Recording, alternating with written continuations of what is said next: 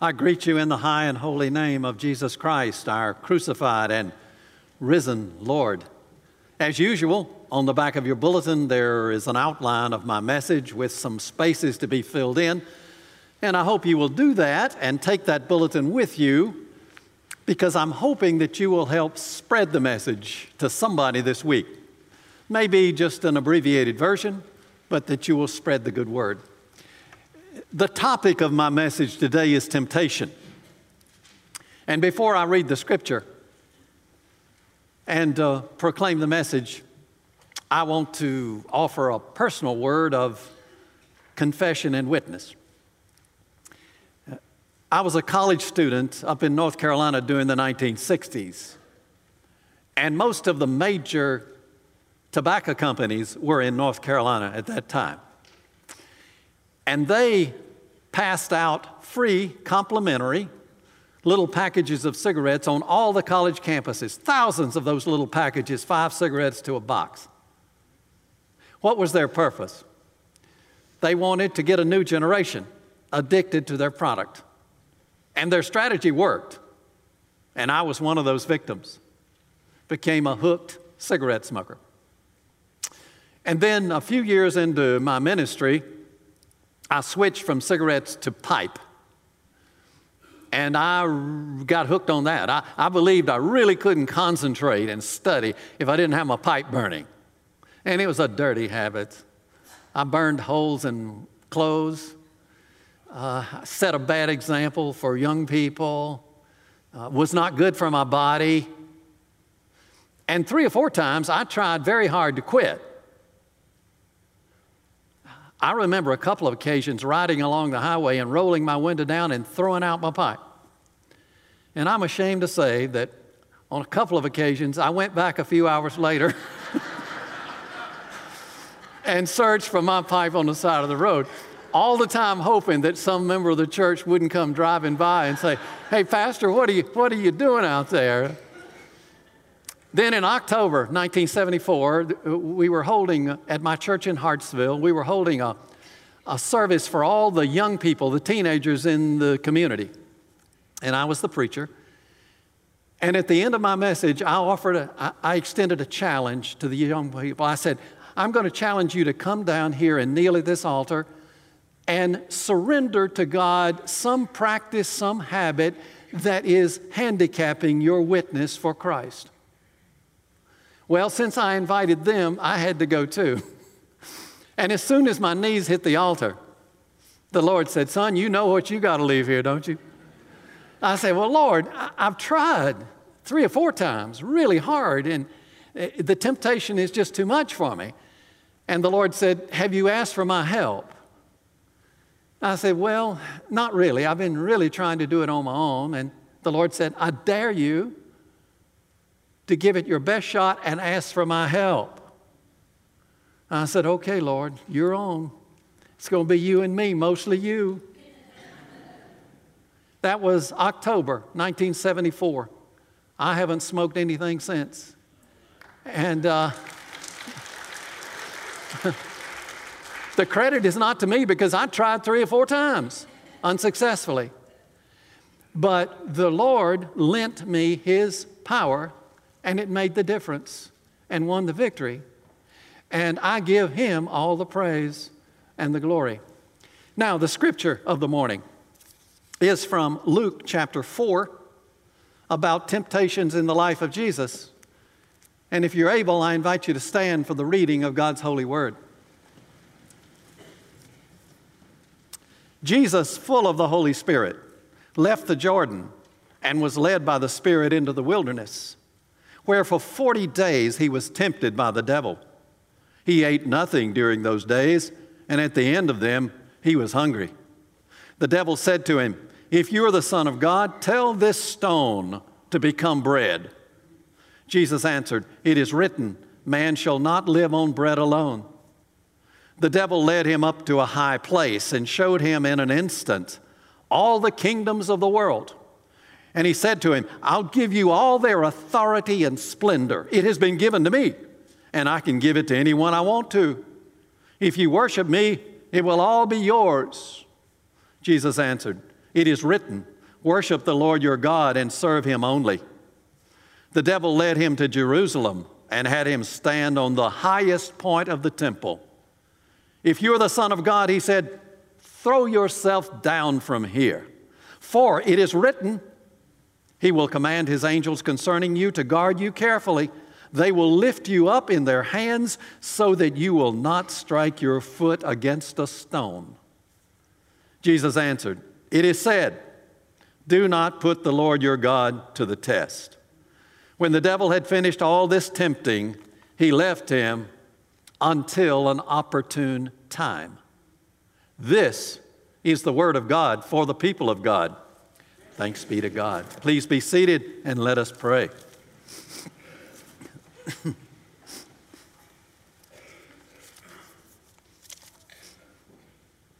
Take my lips and speak through them.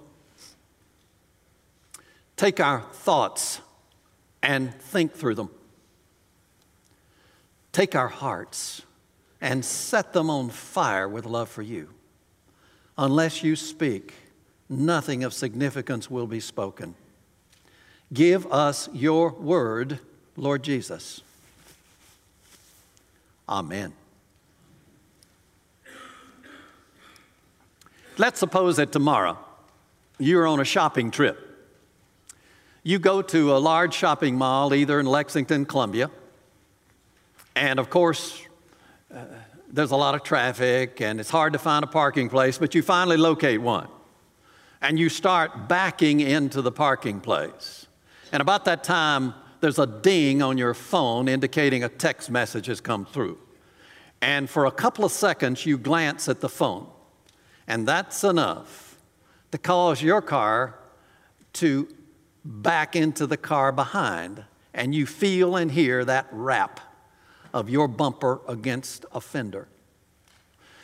Well, you get out and survey the situation, and yeah, there's a significant dent in the fender of that car. And quickly you calculate, that's about a $500 job probably to replace the fender.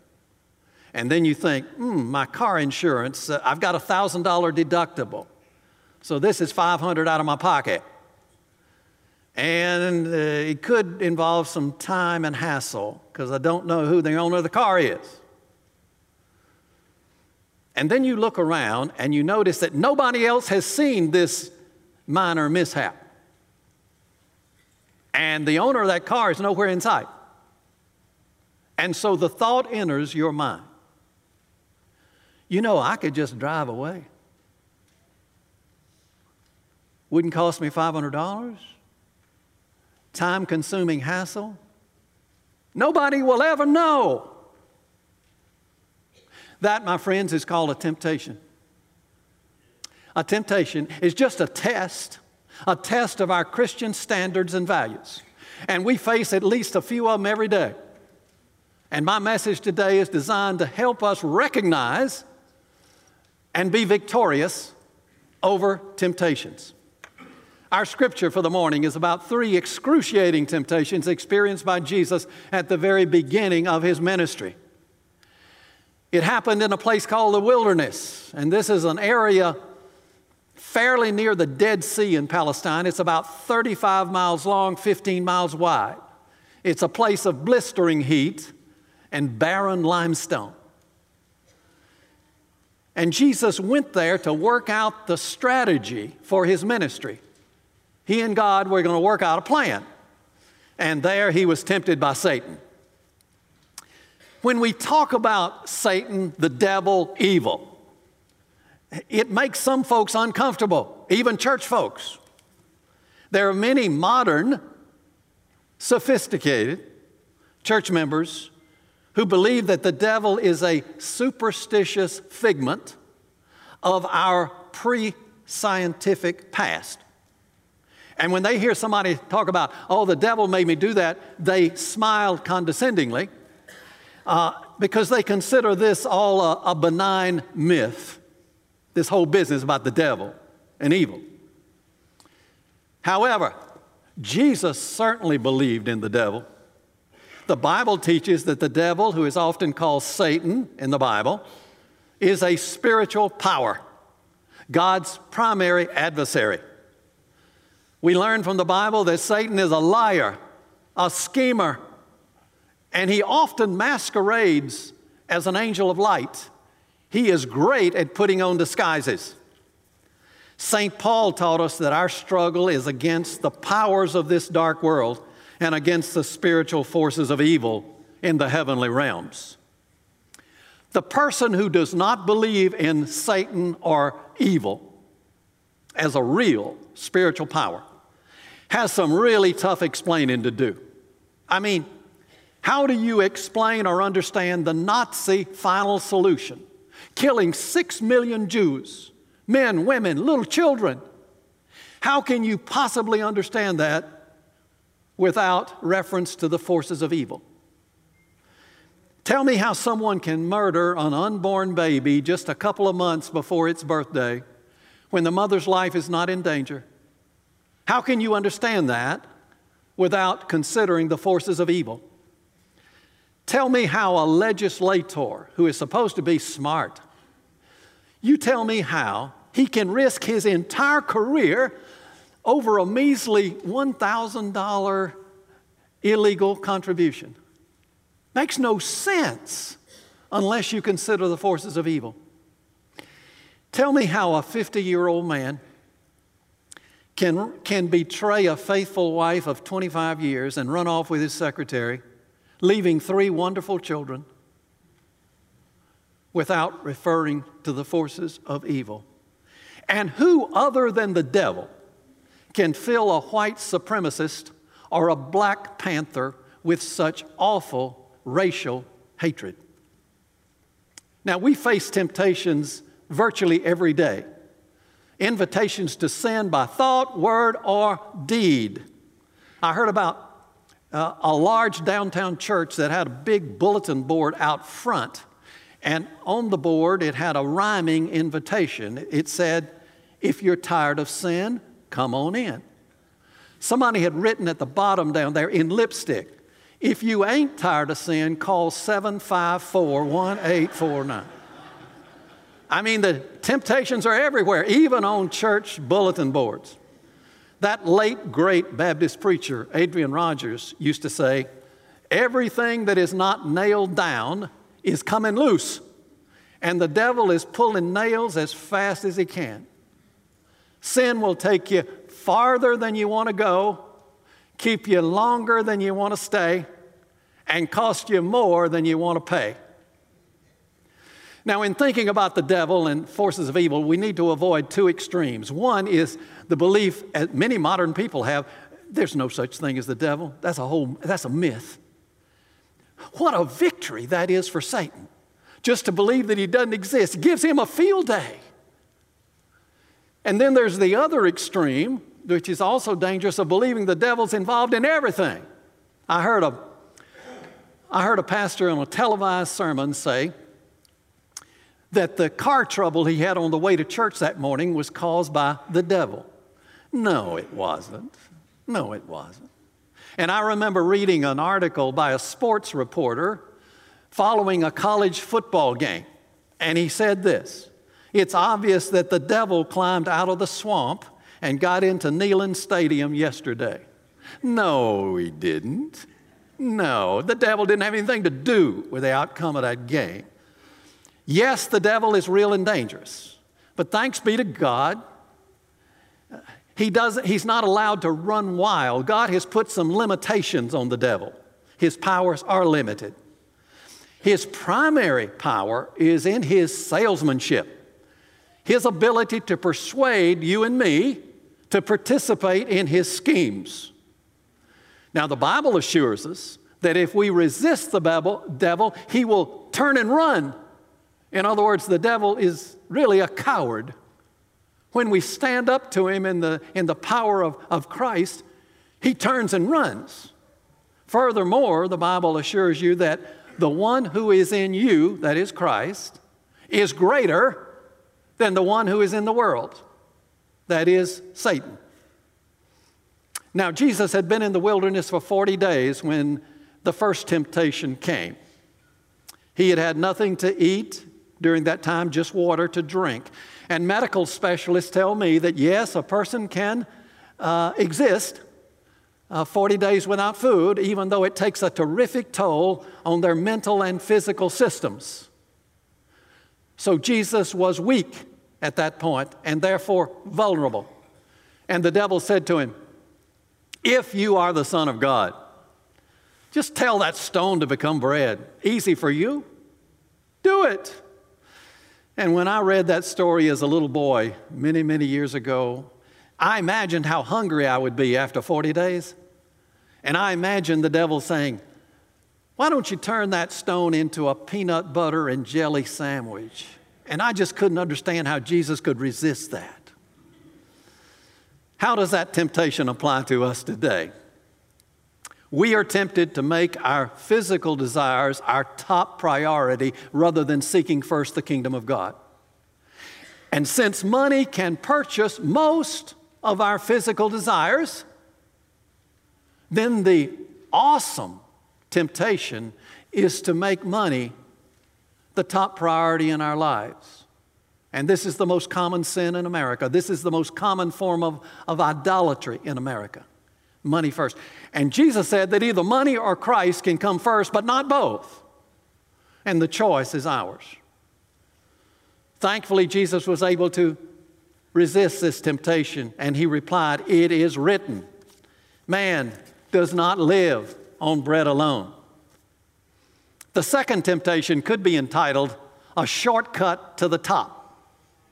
The devil led Jesus in a vision up to the top of a high mountain, from which he could see all the kingdoms of the world.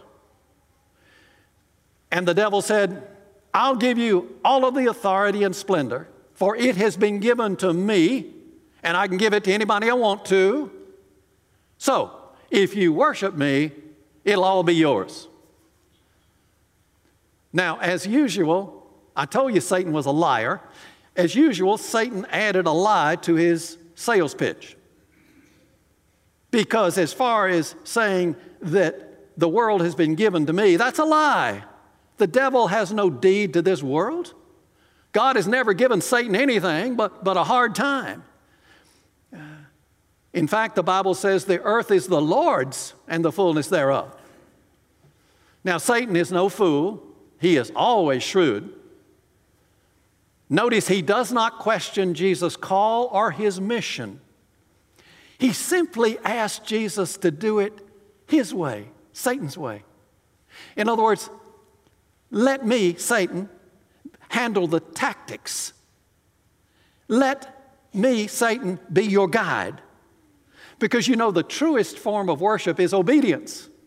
Satan is just asking Jesus, "Obey me." Jesus responded to this second temptation by saying, "It is written, worship the Lord your God and serve him only." Satan continues to try this second temptation on you and me. He flashes before us all the symbols of success in this world: luxurious homes and cars, social prestige and influence, and enough affluence to provide our children with anything their hearts desire. And then Satan says, "You can have all of it. You can have all of it if you just let me be your operations officer. Put me in charge of tactics. I can show you how to cut a few corners, make a few shortcuts. I can get you to your goals quicker and with less stress and strain." In Memphis, when I was there was an executive in a major company who was in line to become vice president of that company. The board had already tentatively made that decision. One day, that executive was in the company cafeteria in the checkout line, and he picked up a little square of butter that cost maybe 3 cents. And he slipped it between 2 pieces of bread so the cashier would not see it.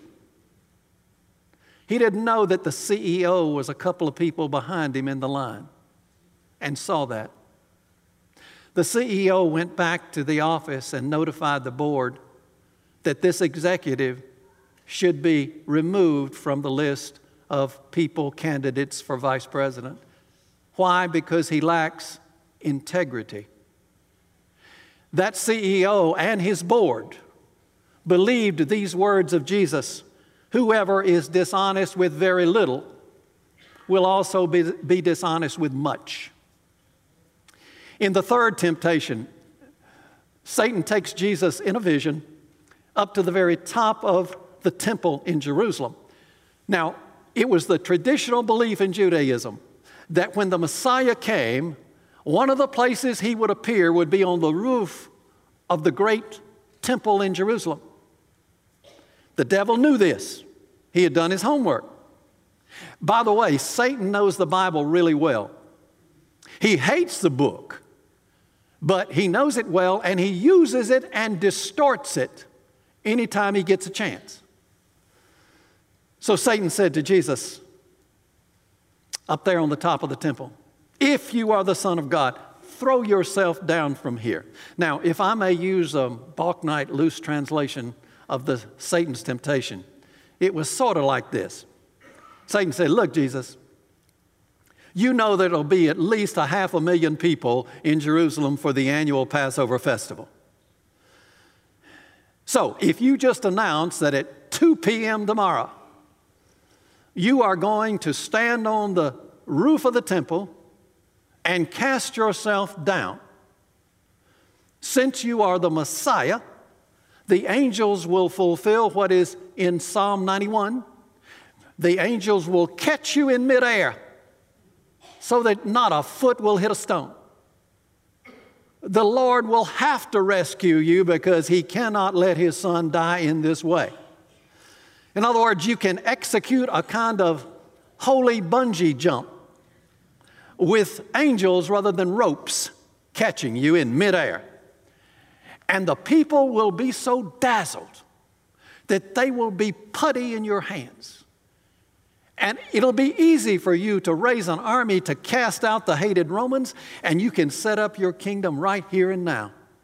We can do it, you and I together. Jesus rejected that temptation, quoting again from Scripture, "It is written, do not put the Lord your God to the test." In other words, don't try to regiment God for your purposes. Don't try to manipulate God Almighty. Now, how does that temptation possibly apply to you and me today? Let's think about that. Some church member could say to the Lord in prayer, "Lord, you know I've got this biopsy coming next week that I'm worried about. That cancer could be a possibility. I've been a member of your church for over 40 years. I've been mighty faithful to you. And I'm asking you for a big, big favor. And I expect you to make that biopsy come back negative. And Lord, if you aren't faithful to me in this instance, don't expect me to be faithful to you any longer."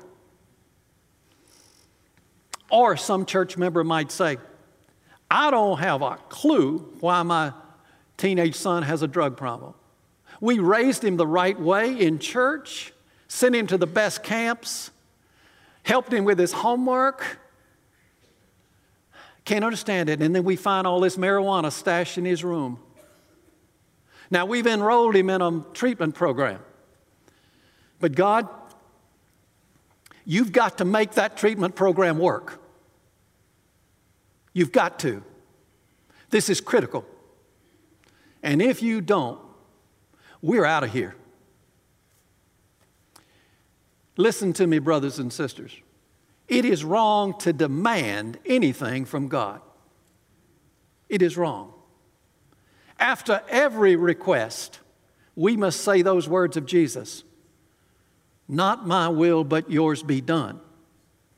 A mature faith sounds like this: "Lord, no matter what life sends my way, no matter how much heartache is in my path, nothing can cause me to break faith with you. My faith in you is unconditional, just like your love for me. No turning back. No turning back.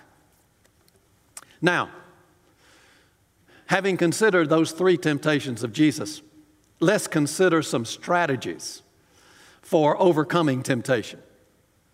First, avoid places where temptation lurks. If you know you're threatened by sexual temptation, for goodness sakes, don't go on pornographic websites or magazines.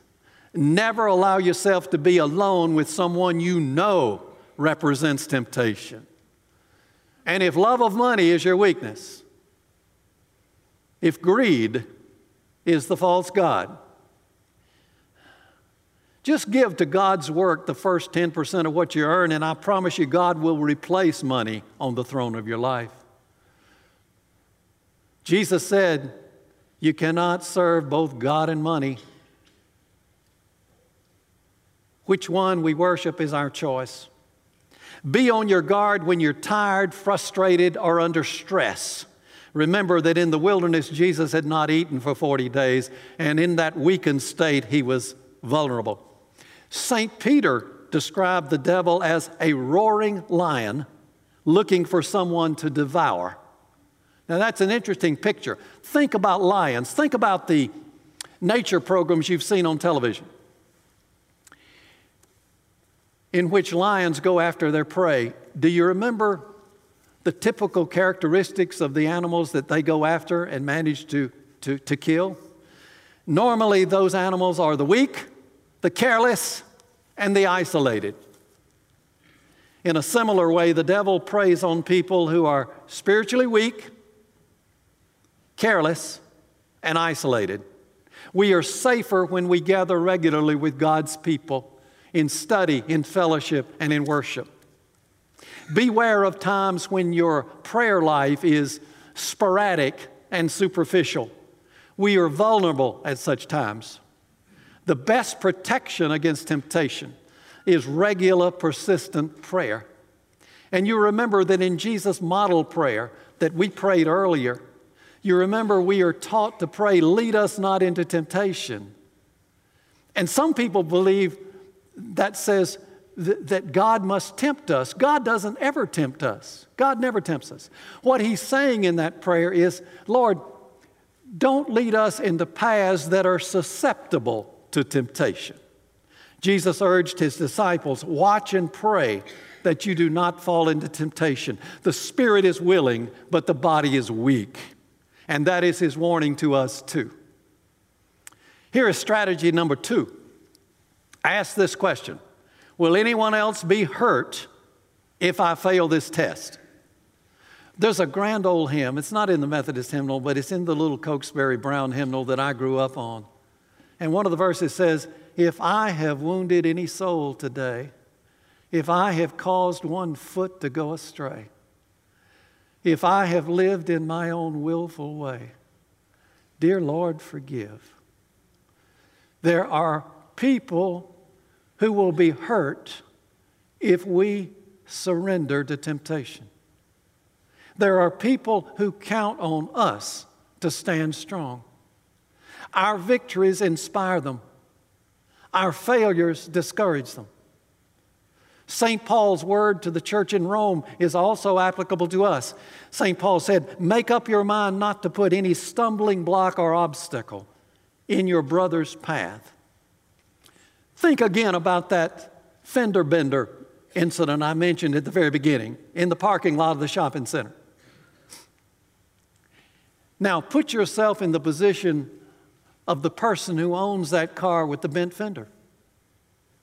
He comes out of the grocery store, armful of groceries, gets ready to get in his car, and he notices a significant bent in his fender. He calculates that's about a $500 job. And the perpetrator is long gone.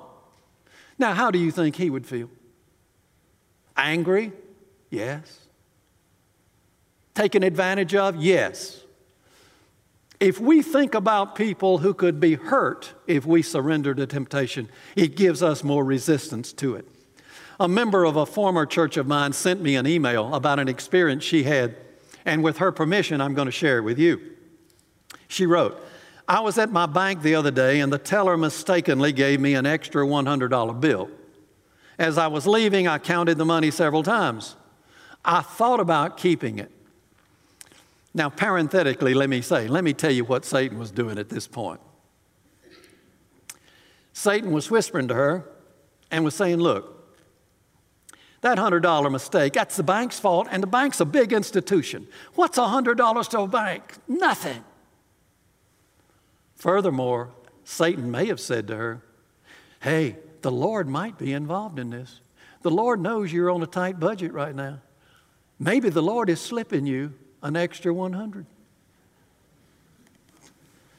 She continued with her email. I think I took one more step and then thought about that teller. I thought about the trouble she might be in at the end of the day if she was $100 short. I returned to her and gave back the $100. She was surprised but very grateful. I felt good and was praying as I walked out the door.